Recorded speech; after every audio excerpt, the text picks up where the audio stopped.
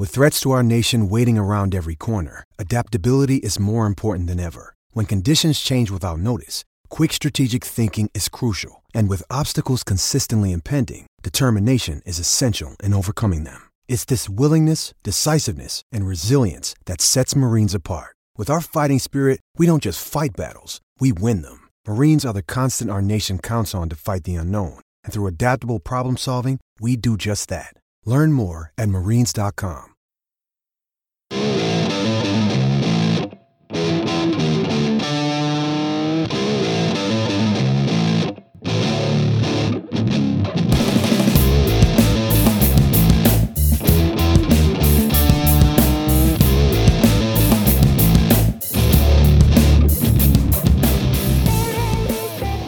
What's up, everybody, and welcome to episode 99 of the Talking Chop podcast. I am your host, Brad Rowland, and coming to you live for the first time in 2 weeks, and joining me for the first time in a while, good friend of the program, Joe Lucia. What's up, man? How you doing, Brad? It's been since September since I've been on, so a lot went on in October, and since then it's been just completely dead. So it's not as if anyone is missing my spectacular insight on all these huge trades the Braves have made. Yeah, I mean, it's been very, very dead. That's probably the overarching theme of the entire offseason. I know you cover the league sort of as a whole more than a lot of people do, and it's kind of been that way for everybody. So it's not just the Braves. I mean, the Braves at least pulled off the one big, weird salary-moving trade early in the offseason, and then since then, basically nothing. But that's actually more than a lot of teams have done since the season ended, because more than anything, man, it's very, very dead. And honestly, I wanted to ask you pretty early here, how much do you think, there's been that little, what's behind this? Because there's a lot of different narratives that are out there as to why everything is so quiet, even just, baseball-wide, and not necessarily with the Braves, between the collusion angle and just the weirdness of the relief market, all that fun stuff. So what do you think is behind this, both as sort of the league-wide perspective and why the Braves have been so quiet? I think, like most things in life, there's no one simple answer. There's a lot of issues coming together. And I wouldn't deny that a small part of that may be related to collusion. But, of course, you can't just throw that out there because people are going to buy it hook, line, and sinker and immediately read into it and dig into it as if it's fact when it probably really isn't. But I think we're looking at a situation where there's a robust trade market, so teams aren't going to need to necessarily throw down that $100 million on JD Martinez or Jake Arrieta or whomever. The free agent class next winter is stacked with Harper and Machado and potentially Kershaw. It's absolutely loaded, so I think a lot of the teams are saving money for that. There's the luxury tax issue, which has resulted in teams like the Yankees and the Dodgers just not spending money when they usually spend money like drunken sailors. And I think another issue that could come into play is teams are a bit unsure of their revenue streams going forward, because if you want to start signing these long-term deals, you don't know if when the next ESPN contract comes up for renegotiation, you don't know if they're going to give you the same amount of money. They might just bow out. They might end up giving baseball less. There's not going to be these big MLB advanced media payouts anymore since most of the company's already been sold. I think you can't just kick the can down the road like teams have been willing to do before because, we have all of this money coming in the future.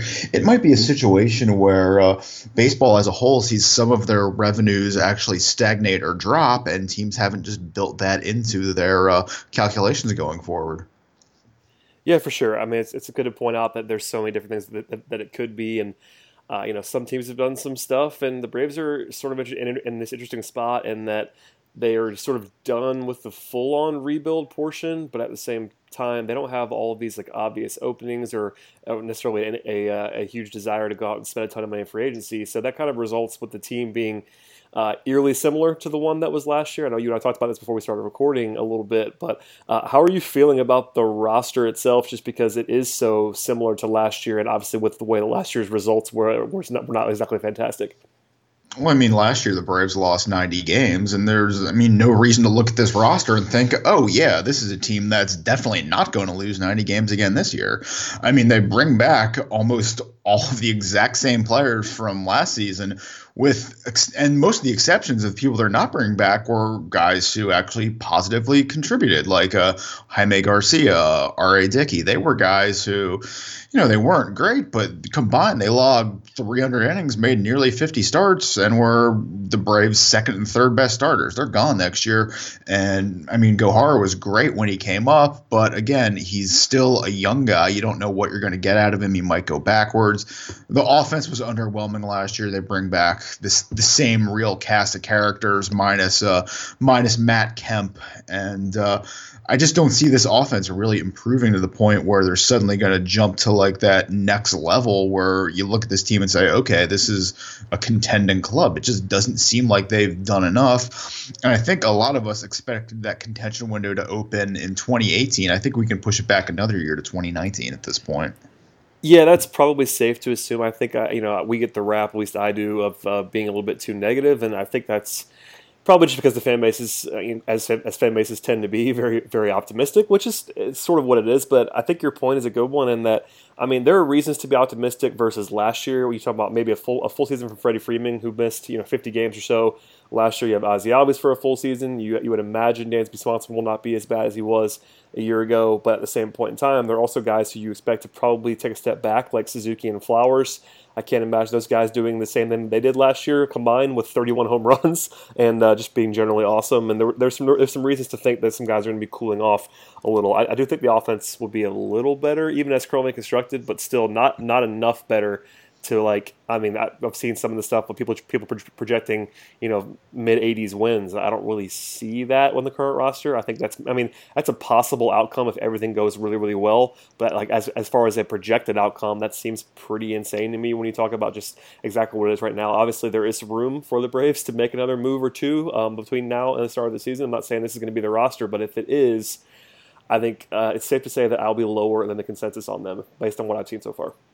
Yeah, I think the absolute ceiling for them going into next season is 500, and even then, I think that's a bit high. And I'm looking at the Fangraphs projections right now. They have the Braves at 74 and 88, which is a whopping 2 wins better than last season. So, you also have to look at the division. I mean, the Marlins are clearly going to be worse. I think the Phillies are going to be better. The Mets are probably going to be a little bit better. The Nationals are still going to win the division by double digits. So it's not a situation where you can immediately look at the division and say, oh, okay, the Braves are the only team getting better while the other teams are kind of trending downward. I don't think that's the case at all.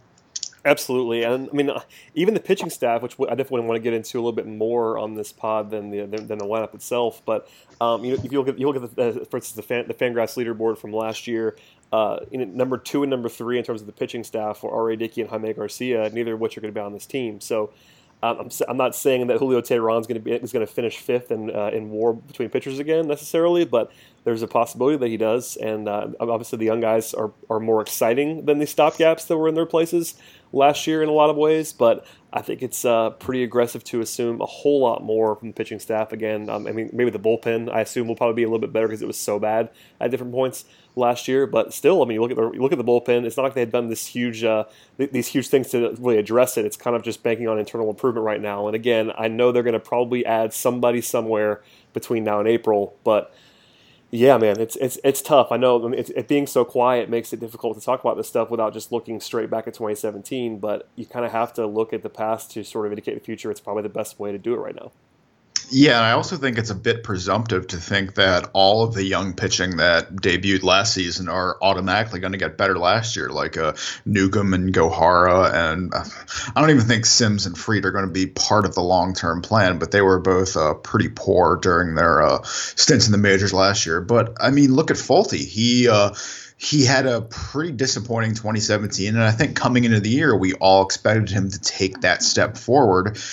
The only real step forward was the fact that he stayed healthy, which for him is just gold stars all around.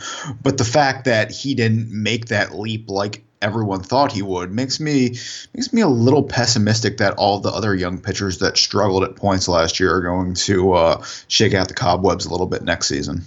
Yeah, I wanted to ask about the rotation, so let's just do that now. I mean, I think, aside from Brandon McCarthy, who I definitely want to ask you about as well, you have the three young guys with Folty, you have Sean Newcomb and Luis Johara, and then you have the guys you mentioned that probably aren't going to be in the mix. I mean, I think Max Fried's probably a level above Lucas Sims, but I'd be pretty surprised if he was in the rotation, at least on opening day. So out of those guys, I mean, maybe one of those guys hits, maybe even two of those guys hit, but it'd be pretty surprising if all three of them were legitimately positive contributors this year. Is that too much to say?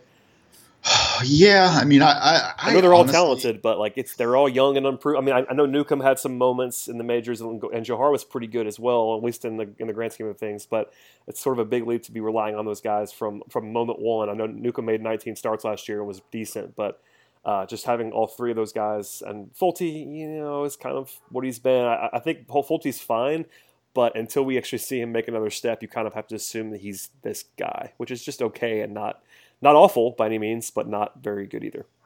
yeah, and I'm kind of in the same boat as you in that I really like McCarthy, but at the same time, he's not some kind of absolute durable workhorse like the Braves thought they were getting with Cologne and they kind of got from Dickey. I mean, he only made 16 starts last year. He made 9 starts in 2016. He made 4 starts in 2015.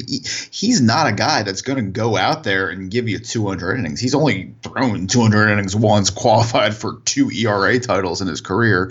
He's not a guy that's going to just be this durable long-term workhorse that's going to eat so many innings. And then I think that's going to be passed down on some of the younger guys a little, where you mentioned those 2 or 3 guys along with Folty and Tehran for the rotation spots. I think it's going to be a situation where that depth is going to need to be stretched, and I don't want to see guys like Whistler and Blair end up getting more innings this season, but they may have to get turned to once some of these young pitchers end up faltering, or McCarthy. And remember, Scott Kazmir is still around too. He hasn't pitched at all since 2016. He could end up being some kind of a contributor.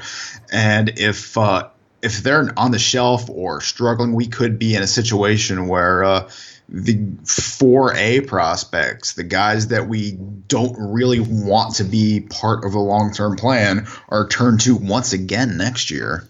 Yeah, I mean you have the 5 projected starters, and then you have Fried and Sims, and then you have Casimir, and then after that, it gets kind of ugly. You mentioned obviously Whistler and Blair are the guys who've just been around for a while here, but neither of which will be exciting at all.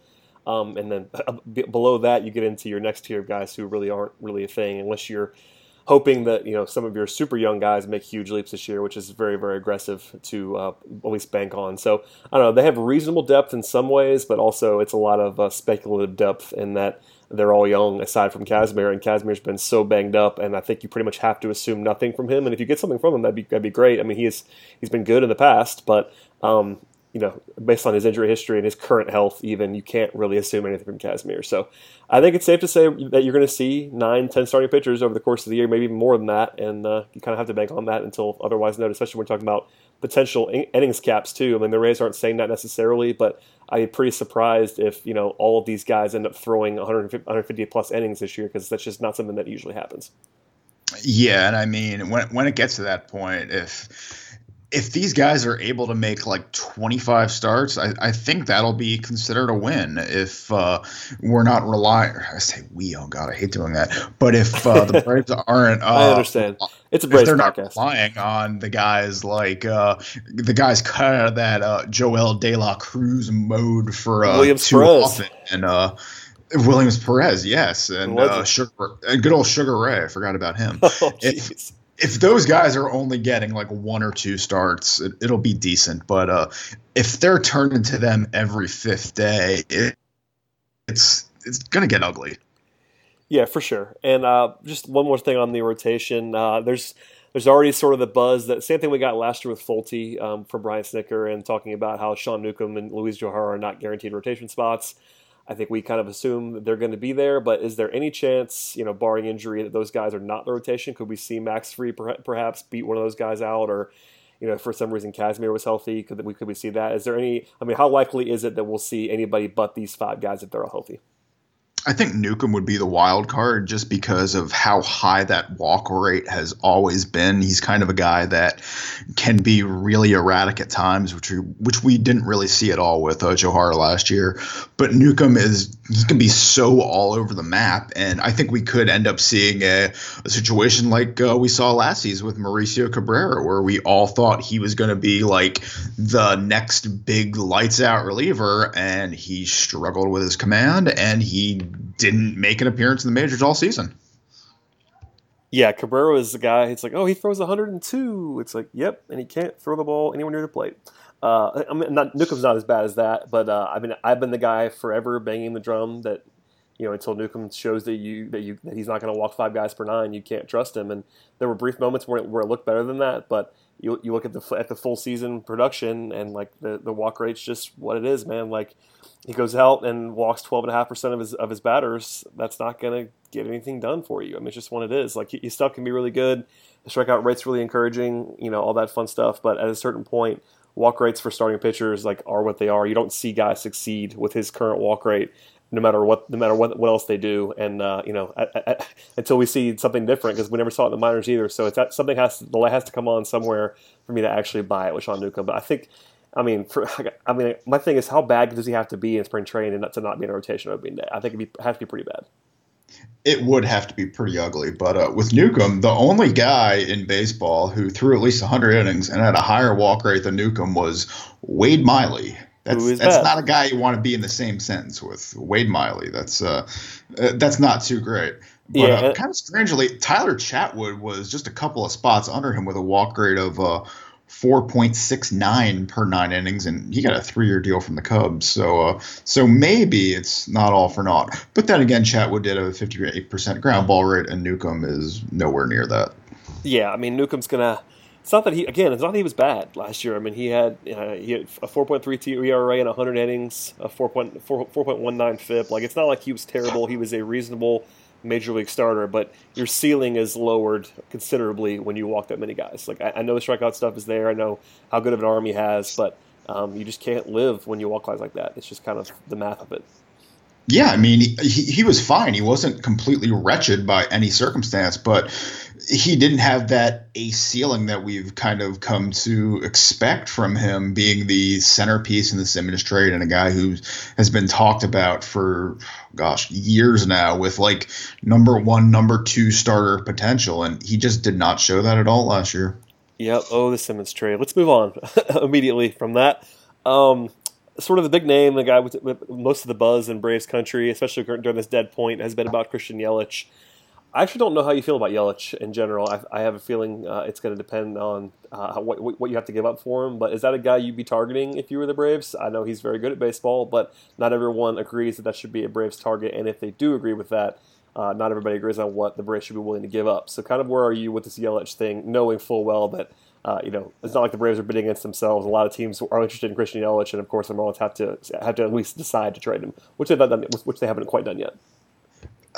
The Yelich thing is really difficult for me because I love the player. He's fantastic, but I just don't know if he would be a great fit for the Braves right now, especially with as many teams are as in the bidding for him. Like, the Marlins don't need to settle for 2 dimes on the dollar for Yelich. They can demand whatever they want from these teams that want to trade for him.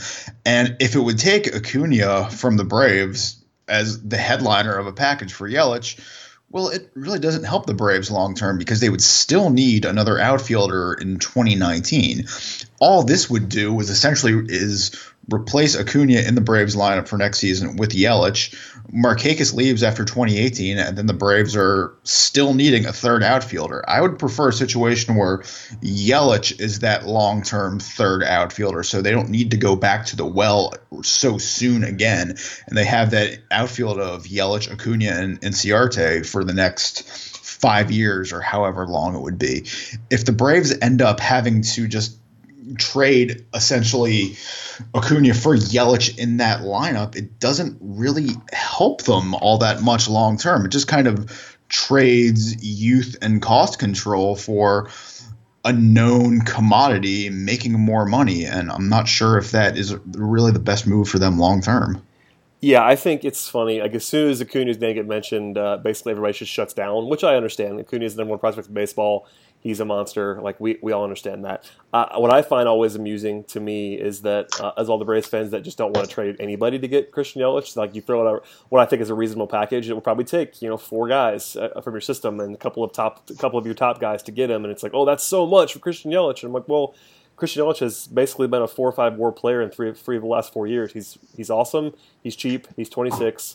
Like that's the price that it's going to pay. Like there's a lot of Braves fans who are like, well, you absolutely cannot trade Ozzie Albies for Christian Yelich. I'm like, I would do that pretty quickly. Honestly, I wouldn't do much more than Ozzie Albies, but I think if you Yelich is just so much safer. I understand why you wouldn't want to do that, all that fun stuff. You definitely want to go out and trade guys that you're not quite as fond of if you can. But as you mentioned, it's very important to note that the Marlins are taking offers from a lot of different teams, and they're not going to just take the offer that you want to give them. Like it's one of those all-time things when you talk about trades that involve prospects is that guys are always the trade. You always have to give up more than you think you have to give up for a premium asset like this. And Yelich is a premium asset. If he's not this like super duper star player, he's in that next level down, and he's so cheap and locked up for so long that he actually is a premium asset. Yeah, I mean the Braves would definitely have to give up one. I would only give up one of the top 3 prospects in the system for him. I wouldn't go too crazy and give up two of this Albies, Acuna, Allard, Wright, Forsum. I would only go with one of those, and then a bunch of other guys. You probably have to give up like 4 or 5 guys total. Build a package around that instead of trying to keep all of those. But it would be so difficult to just make the trade for Yelich while still keeping the team strong for next year and beyond. That I just don't think the pieces are going to fit with the way this rebuild appears to be going right now. Because it's not like Yelich would be the final piece of the puzzle. There's still a lot of holes in this team long term, and I just don't think giving up 4 potentially premium assets for Yelich would be the best move for this organization at this time. Is that was that because of the fact? Like, I mean, I know there's a lot of people who are skeptical of him in general. Some of that's because of the power. So, you see the comps to Nick Markakis, all that fun stuff. I think that's kind of some of the stuff is kind of silly. But what would be the reason why you would not think that would be a good idea right now? Just because of where they are in their timeline? Is it something to do with Yelich? Like, tell people a little bit more about why you think that. Yeah, it's less about Yelich himself and more about the way the rest of the team is constructed. I mean, the Braves don't know what the rotation is going to be like long term. They still don't have an answer at third base. They don't know what they're getting out of shortstop. God knows who's going to be the catcher in 2019. Like, half of the positions on the diamond still have question marks that Yelich kind of reminds me of a guy that you would acquire if you're like one piece away. If you're like who is a team that is like on the precipice? If you're like the Brewers and you needed an outfielder to make that leap to the next level, Yelich would be the kind of guy I targeted. Like that 84, 86 win team where you need one more piece to push you over the edge. I don't think Yelich is that kind of guy for the Braves. And yeah, you could add him to the core building blocks, but you would still have all these holes around him that need to be filled, and you don't know how you're going to fill them. Yeah, it's interesting to note, but I think it's a perfectly reasonable opinion for sure. I think Yelich is, again, very, very good and a great asset, but because he's going to be valued as such by the Marlins, I mean, the Marlins have done some crazy things in the past, so I wouldn't put it by them to undersell on Yelich, but because the market is so robust for him, because he is so valuable, I can't imagine them taking this, just taking an awful deal for him, and once they do that, you're paying fair market value, and I'd still probably do that if it came down to it, but the urgency isn't quite there, and for all the reasons that you laid out, because the fact that the Braves are not right there. I mean, the argument for him would be that he's locked up for so long that you don't necessarily have to be right there, but at the same time, if you're paying that kind of premium for him, you would like to see sort of pretty current results from it, and it wouldn't be his fault if the Braves weren't suddenly awesome, but I think they're far enough away where it's not like he's going to single-handedly push them to the division title.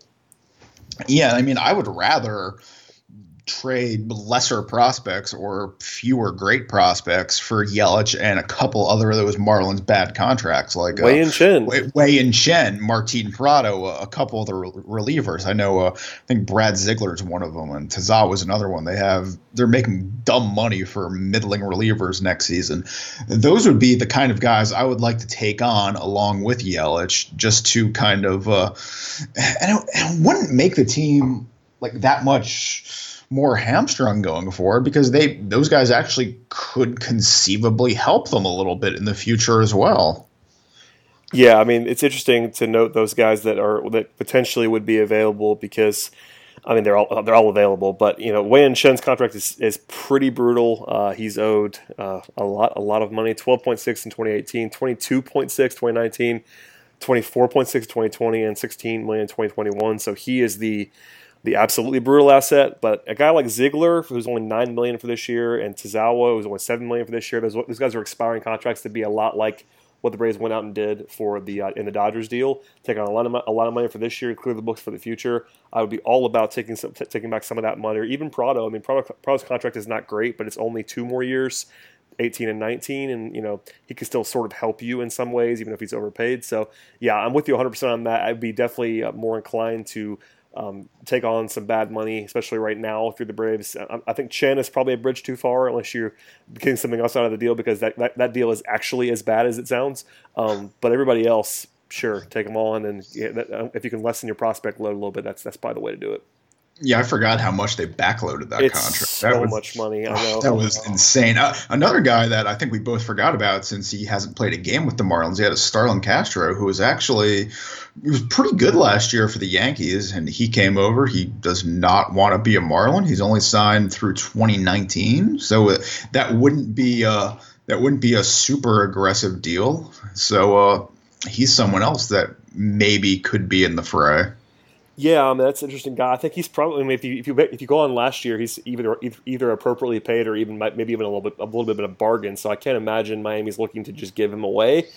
But if he doesn't want to be there and raises hell behind the scenes, maybe the urgency level goes up a little bit. And obviously Yelich is sort of the same way. I think Yelich is probably taking a pretty polite tact, but I think everybody knows, including the Marlins, he doesn't want to be there anymore. So I don't know. That's a really weird team that you have to pay a lot of attention to in the next couple of months, because they don't have any urgency necessarily. I mean, they probably take this thing into February and even March before they actually pull the trigger on a deal, because they're kind of in reverse right now, as we could talk about. If this was a baseball podcast, we would do a whole lot of the Marlins right now, Joe. But we'll hold back because they're a disaster. And they could end up taking this all the way out to the All-Star break. Because if a team like, I don't know, the Texas Rangers is kind of like right there on the brink, and they need an upgrade, they have the capital where they could pull something off and make it really worth the Marlins' while. For sure, and I think I have a feeling we'll be talking about Yelich for a couple more weeks at least, until he gets moved somewhere that's not the Braves or to the Braves. He'll be a topic of conversation unless the Braves just announce that they're going to bow out, which I can't imagine is actually going to happen. So he'll be out there, and we'll keep an eye on that for sure.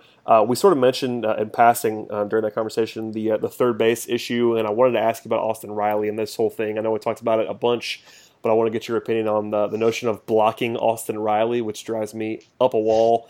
And Austin Riley is an interesting player in general. So where are you at with third base in general? Because right now you have Camargo, you have Ruiz, you have obviously Riley coming, at least in theory, in the future. But third base is probably above all else the most unsettled position on the roster, at least for 2018. If you were talking about 2019 and beyond, catcher jumps in that competition pretty quickly. But 2018, third base is really the only flat-out question mark going into the season. So where are you at on that whole situation, including Riley? Man, I don't even know who the third baseman is going to be this season. I have no idea. I assume it's going to be Camargo, but there really isn't anyone that immediately jumps out, which is pretty terrifying, because that position has really been a revolving door since Chipper retired. There hasn't been that long-term building block that's been there for years upon years upon years. It's always just do not denigrate Chris Johnson, Joe. We don't want to do that. I'm kidding, by the way. I have to throw out a mention to my boy Juan Francisco, who is by far the greatest third baseman we've ever seen. But there hasn't been that long-term answer at the position. So I think when Braves fans see a guy like Riley having a strong minor league career so far, they kind of latch onto it because they want him to kind of be the heir apparent, to be the next guy that's kind of just there at third base for the long term. But I don't think he's going to end up being that type of player, because I don't even know if he's a top 100 prospect at this point. He's a guy that's performed really well in a few short stints in the minors, but he hasn't, completely torn it up, been the best prospect on his team, in his league, in his position. He's a good prospect, don't get me wrong, but he's not this kind of like life-changing prospect like you see with Acuna or Mike Trout when he was coming up, or Manny Machado or Bryce Harper. He's not in that class, and those are the type of players you don't block long term. Austin Riley isn't a guy you block long term just because he doesn't have that cash, and he doesn't have that dominant level of performance. We haven't seen that from him yet, and maybe it'll come. Maybe 2018 is going to be this incredible breakout year, and he's the starting third baseman in August for the Braves in the majors. But he could also take steps backwards. We've seen prospects do that before, and he has all the signs of a guy who just might not ever put everything together and be a long-term contributor. So if the opportunity comes to get a guy like a Mike Moustakas on a bargain 2 or 3 year deal, he's still unsigned. If that somehow happens, and I don't think that's something you can just ignore because you don't want to block Austin Riley. I think you have to consider what makes the team better in 2018 and also 2019 and 2020, and paying Mike Moustakas $15 million a year or $12 million a year or whatever it is might be a better bet than rolling the dice with Camargo this year and hoping Riley puts it together to take over in the second half for the rest of the decade. Yeah, I mean, I feel bad because it's not really about Austin Riley for me. It's like the notion people just say they do this very simple calculation like, oh, all right, who's our best third base prospect? It's Austin Riley. Well, we can't block him. He's really good. It's like, well, he's really good. He's a good prospect. Listen, I mean, talking chop, our guys have it number 6 in the system, and the Braves have a really good system. So like, that's a pretty impressive prospect. With that said, outside of the uber elite guys, I wouldn't be worried about blocking anyone. The only guys in the system right now that I would care about blocking would be Acuna and Albies. That's the full list. I mean, nobody else. I mean, if guys play into that, then that's great. If Riley comes out and just is incredible in 2018 and suddenly becomes a top 50 prospect in baseball, then you start worrying about the future. But for me, the calculus for 2018 or whether to sign a guy like Moustakas or some sort of stopgap to a reasonable deal, you wouldn't want to overpay. But at the same time, like, blocking a guy like Austin Riley is not a thing. I mean, he's not even a top 100 prospect. As you mentioned, most places do not have him as a top 100 prospect in baseball. Those guys are not. I mean, guys who fall out of the top 100 are not usually quote unquote blocked in the systems. It's like if he hits, he hits. If not, like, figure it out, man. Like, I just don't think it's. Again, all due respect to Austin Riley, who actually is a good prospect and who certainly could become a good major league player, he is not the kind of prospect that you worry about blocking. That's the simple way to put it. Yeah, and like you said, this isn't about like Austin Riley the person. It never is. This isn't some kind of personal referendum on Austin Riley at all. But these things have a way of working themselves out. We've been saying this for years. People get hurt, people get traded, people regress, people progress, people have to shift positions. We really can't worry about third base being blocked for Austin Riley, because if Austin Riley's good enough, he'll knock whoever's blocking him out of the way. Absolutely right, and we'll see what happens there. I mean, I guess going into the year, if the season began today, of course, the famous phrase, would I assume it would be some sort of combination between Camargo and Ruiz at third base, which is interesting, to say the least. I'm not terribly impressed by that. Where are you on Camargo while we're here, without going too long? I'm firmly in the he's not a full-time starter, especially at third base camp with his bat, but maybe I'm crazy. But he also could be the best option today, and that's not the same thing, though. Like, saying he's not a full-time starter, which is where I am, and saying he's the best player right now, which is also where I am, sort of sounds funny, but I think you kind of have to play him, even if he's not necessarily a guy who profiles as an everyday third baseman. Yeah, I think his ceiling is something of like a Martin Prado type, a guy who can play 3 or 4 positions, hit at a decent clip, but if you're playing him every day, you're probably not that great of a team.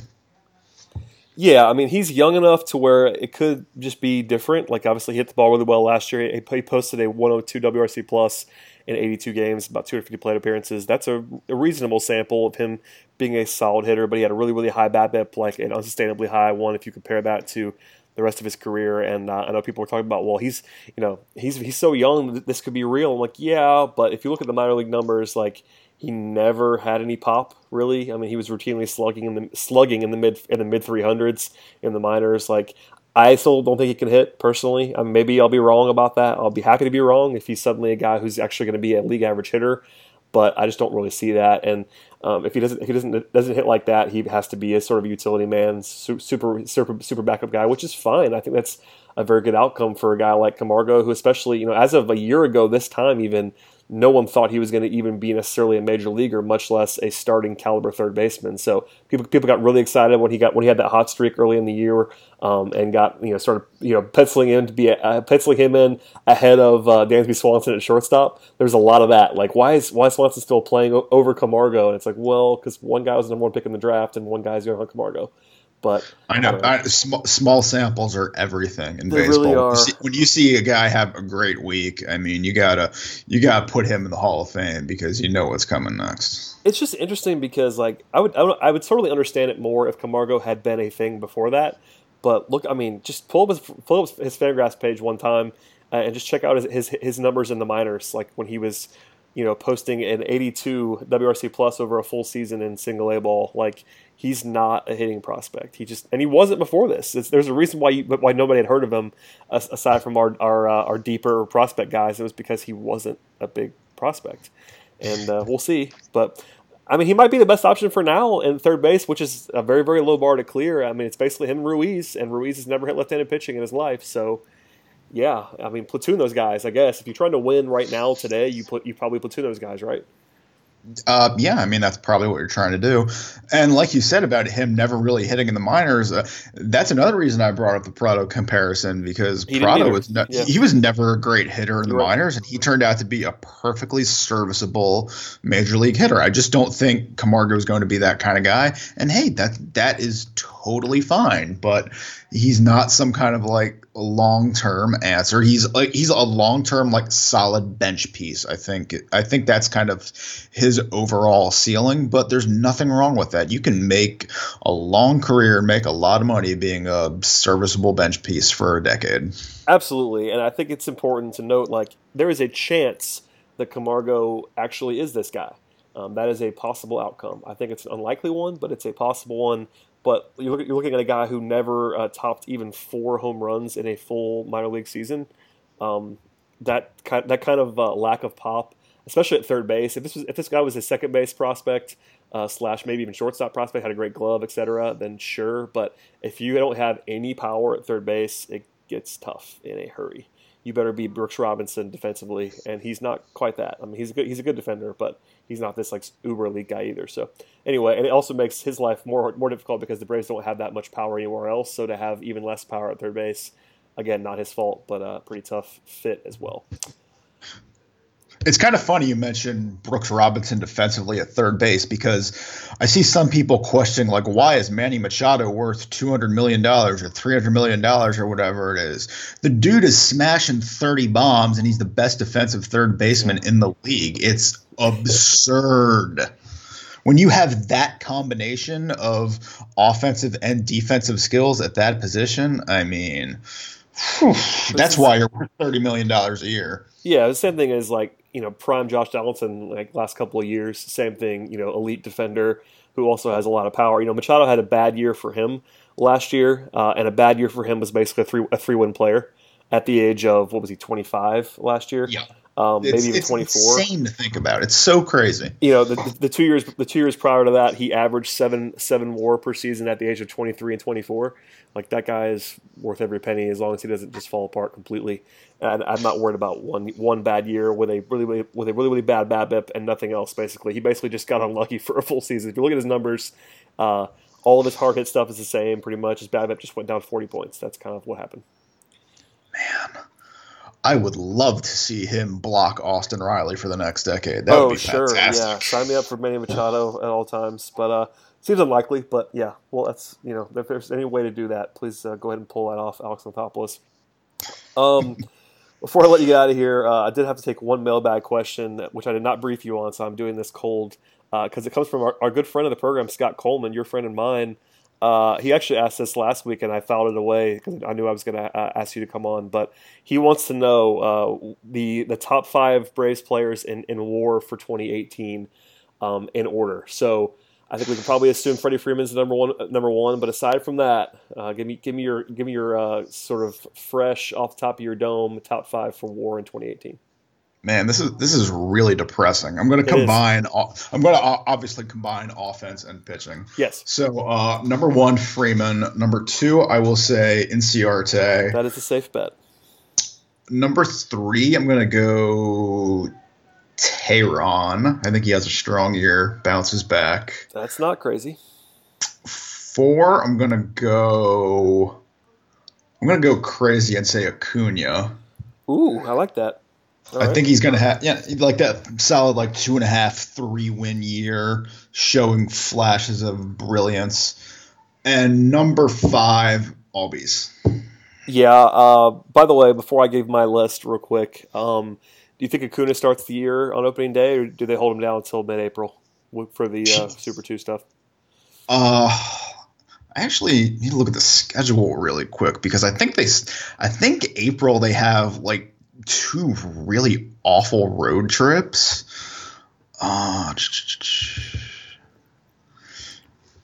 Actually, they start the year at home and then go on the road.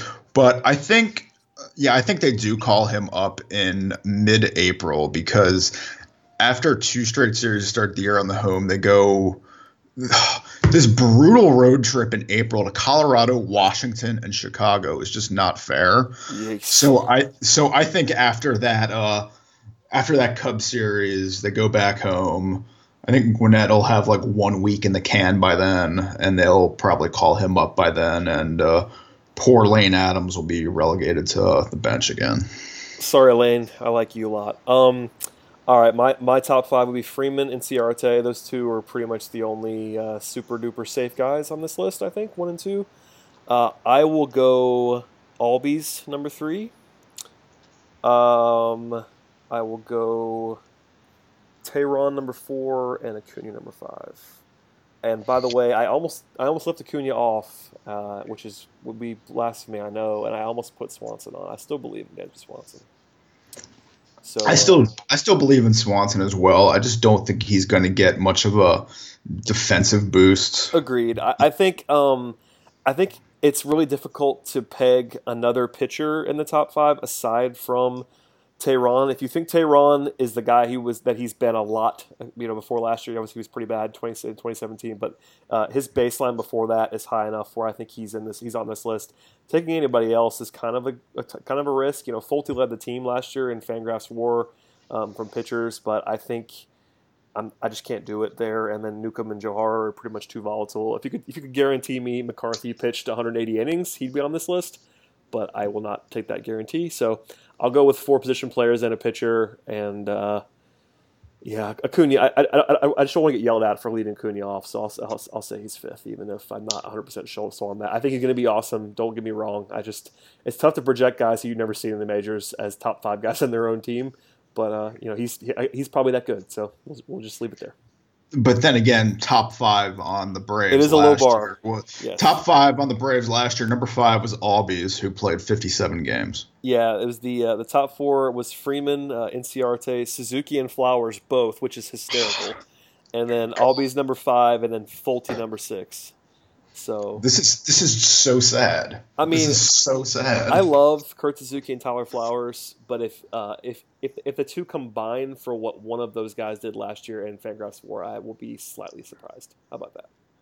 Yeah, I think that's a very safe call. I mean, if they combine for If they combine for 3 wins, so Suzuki was 2.7 last year, and Flowers was 2.5. If they combine for 3, that would be a huge win. I will be shocked if the 2 of them combine for 15 homers this year after combining for 31 last year. Yeah, I mean, Yeah. Suzuki's 19 out of nowhere was just.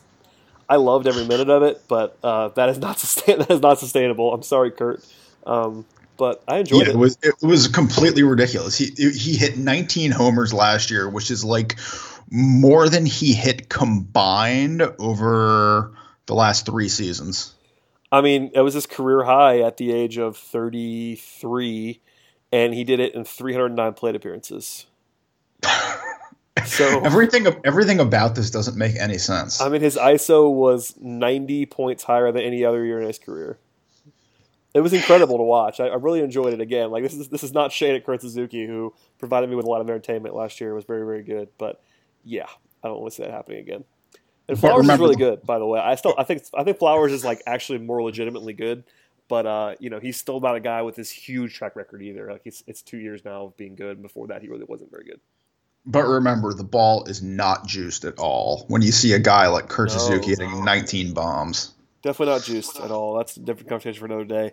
The last thing I wanted to get out of you here was actually your idea, and as sort of as a backdrop here, Chipper Jones is going to be in the Hall of Fame very, very soon. And you asked me to talk about this on the podcast. I think it's actually a great idea to try to find the next member of the Atlanta Braves that will be elected to the Hall of Fame.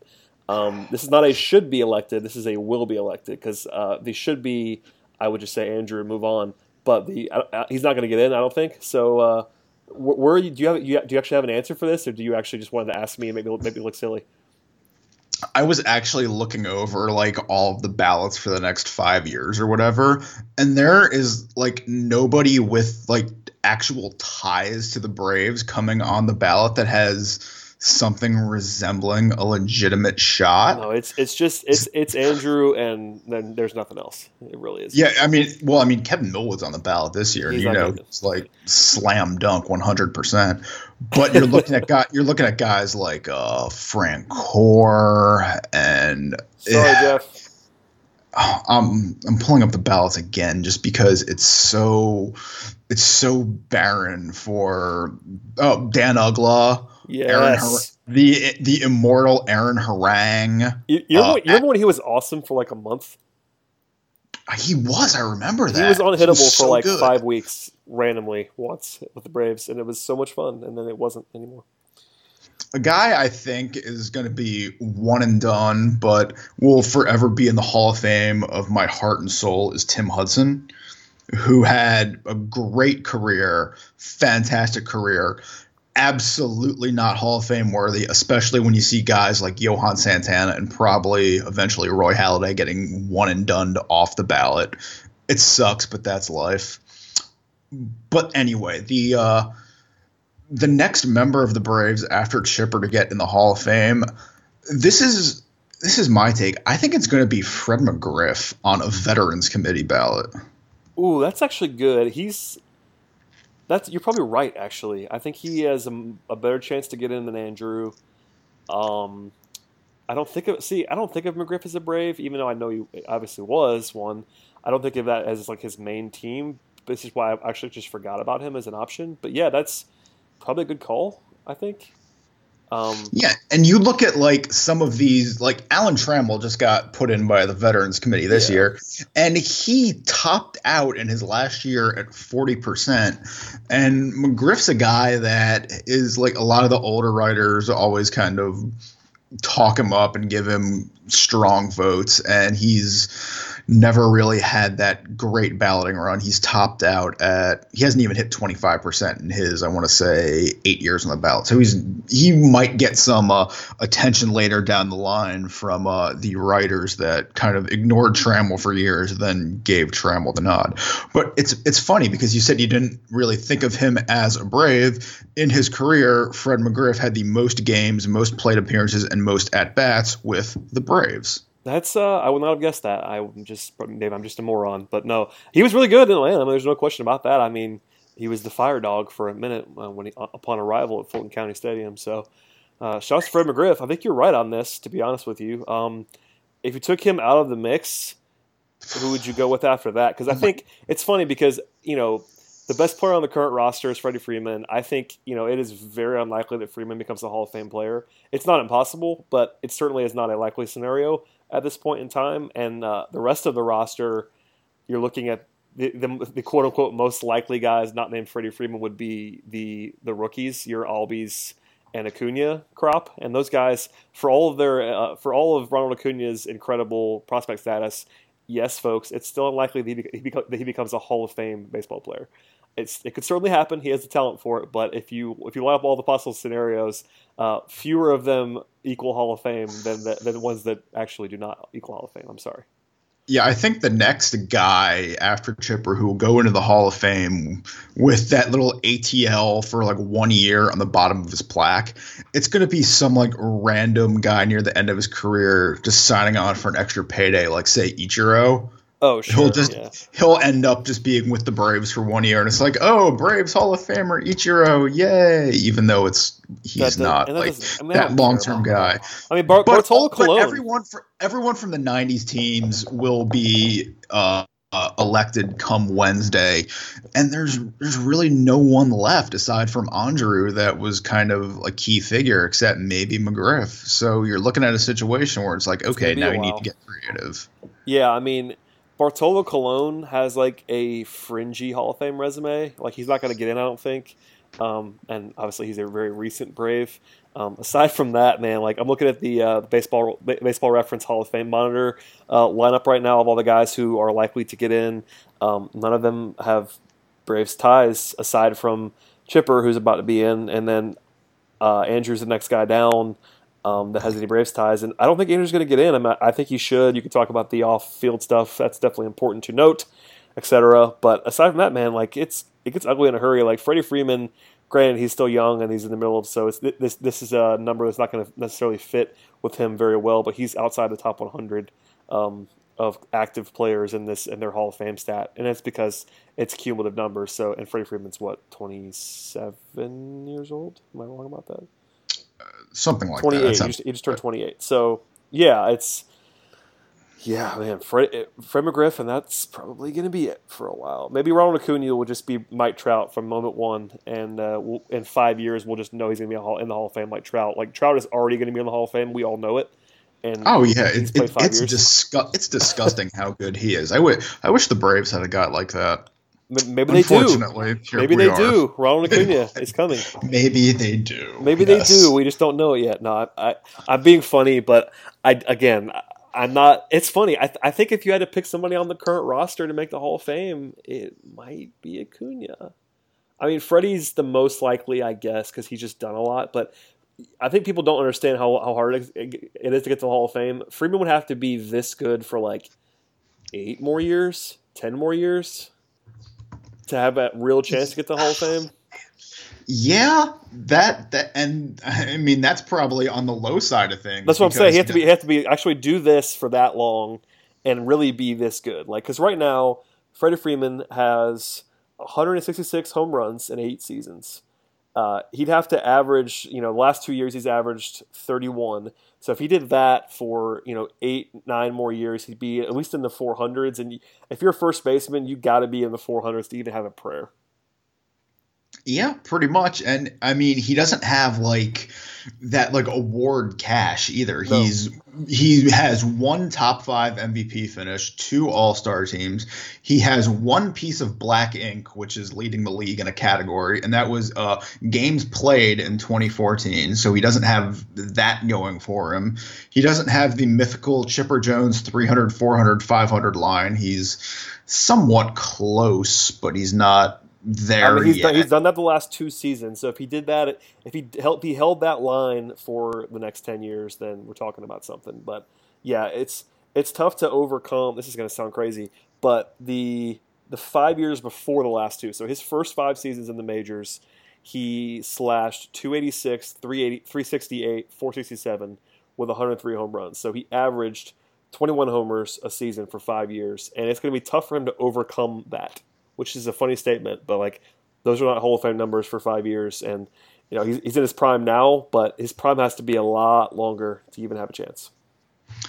And it's kind of funny to bring it all back. He has a career OPS plus of 137. Fred McGriff, probably future Hall of Famer, career OPS plus of 134, which includes his decline years. Yeah, but you know as well as I do that people that vote for this particular honor are not necessarily keying in on OPS plus. And Fred McGriff has 493 home runs, which is the biggest reason why he has a chance to make the Hall of Fame. And by the way, it's because he played 19 years. Like, that's the way to do it. Unless you're just like this absolutely ridiculous player, playing 20 years is probably, and just getting those counting stats up is your best chance.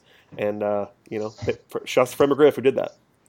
And you can't have any tie to PEDs at all. Otherwise, you end up in the same boat as another Brave that is on the ballot that we didn't even talk about in Gary Sheffield.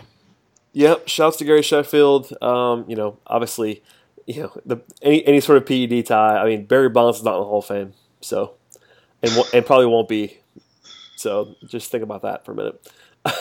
The best baseball player I've ever seen in my life. I guess maybe Trout overtakes him at some point, but at least at this point in my life, Barry Bonds is the best player I've ever seen, and he's not in the Hall of Fame. So there it is. Man, do you remember 15 years ago when he was hitting those fastballs and made them look like beach balls? I mean, obviously, it looked like he wasn't even swinging hard when he was connecting and hitting them 500 feet. It was insane. Yeah, we're off the rails here, and obviously his actual, his Giants prime, like the numbers are video game. I would encourage people to just go down the rabbit hole of Barry Bonds' baseball reference page when he was posting on-base percentages of like 600 for full seasons and like just absolutely ridiculous numbers in his prime. Those were certainly performance enhanced, but pre-performance enhanced Bonds was pretty darn good also. So anyway. I don't want to have the PD argument right now. I do want to just say one number out loud, just because I'm pulling up Bonds' baseball reference page. 2004, Barry Bonds slashed 362, 609, 812. Wow. He had these are 4 consecutive years of Barry Bonds' OPS. 1.379, 1.381, 1.278, and 1.422. That's 4 consecutive years. Barry Bonds, 4 MVPs in a row. All right, one more stupid Barry Bonds stat before we go. In 2004, he walked 232 times. In his career, over 5,661 plate appearances, Jeff Francoeur walked 284 times. I mean, it's funny, like Bonds, even when Bonds was no longer Bonds and he was 41 and 42 years old, he led the league 2 years in a row in walks and posted OBPs north of 450 at ages 41 and 42 when he wasn't doing anything else but just taking walks. It was so. He played 14 games in 2005 and had 0.7 WAR. Yeah, he could barely get on the field, and he homered 5 times in 52 plate appearances. And somehow he walked 9 times. Yeah, please go down the everybody should do this. Just go pull up Barry Bonds' baseball reference page and just look at it one day. It's a lot of fun. It's so dumb, and for all the young kids who weren't really watching baseball or weren't at the age where they could recognize what they were watching in the early to mid 2000s, he walked 32.4% clip in 2002. He walked at a 37.6% clip in 2004. This is just ridiculous. It's making me ill. Yeah, it's worth a look at some point in time. All right, we're off the rails, but I appreciate it, Joe. Anything you want to get out there, man? I know you want to plug the site for which you're a managing editor, or anything else you'd like. So please get it out there. You can follow me on the Twitters at Joe_TOC, and I am the managing editor of Awful Announcing, the premier sports media website on the interwebs. And with the Super Bowl coming up, we will likely have a fair bit of content on that sporting event coming up in the coming days and weeks as well. It's a very busy time for you at the moment, so get ready. It's time. We're here. Football was interesting on Sunday. We won't talk about that, but you have the dreaded 2-week lead-in to the Super Bowl, so enjoy that for sure. I'm dreading it, but it'll be okay. It will be okay. The content will be made, and everybody will be okay. Well, I appreciate it, Joe. Thanks for coming on as always, man. I promise I will not be 4 or 5 months between your visits this time around. So I will bug you again in the very near future. maybe the next time on, the Braves will have signed a major league free agent. Ooh, I think that probably will happen, but I wouldn't count on it necessarily. It will be a reliever. Oh yeah, that's true. They almost have to sign a major league reliever at some point between now and April. So there it is. Bank on that. Yes, of course. Thank you, sir. As for everybody else, we will be back hopefully next week at the very latest. And if something happens, God forbid, if something happens in the baseball world, I promise I will do an emergency podcast. But until then, please subscribe to the pod on iTunes and follow the site at talkingchop.com. We'll see you guys next week.